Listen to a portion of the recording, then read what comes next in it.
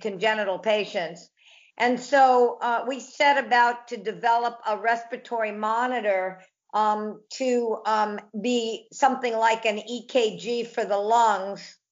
It came out of a DARPA project a long time ago, but that's what we did, and that's what my company does. The company's called Respiratory Motion, and it has a product called the Excerpt that's FDA cleared for adults and children. And we've been selling this product, and most of the uses have been around low breathing. If you want to reach the show, you can email us at talk@zidandfizz.com.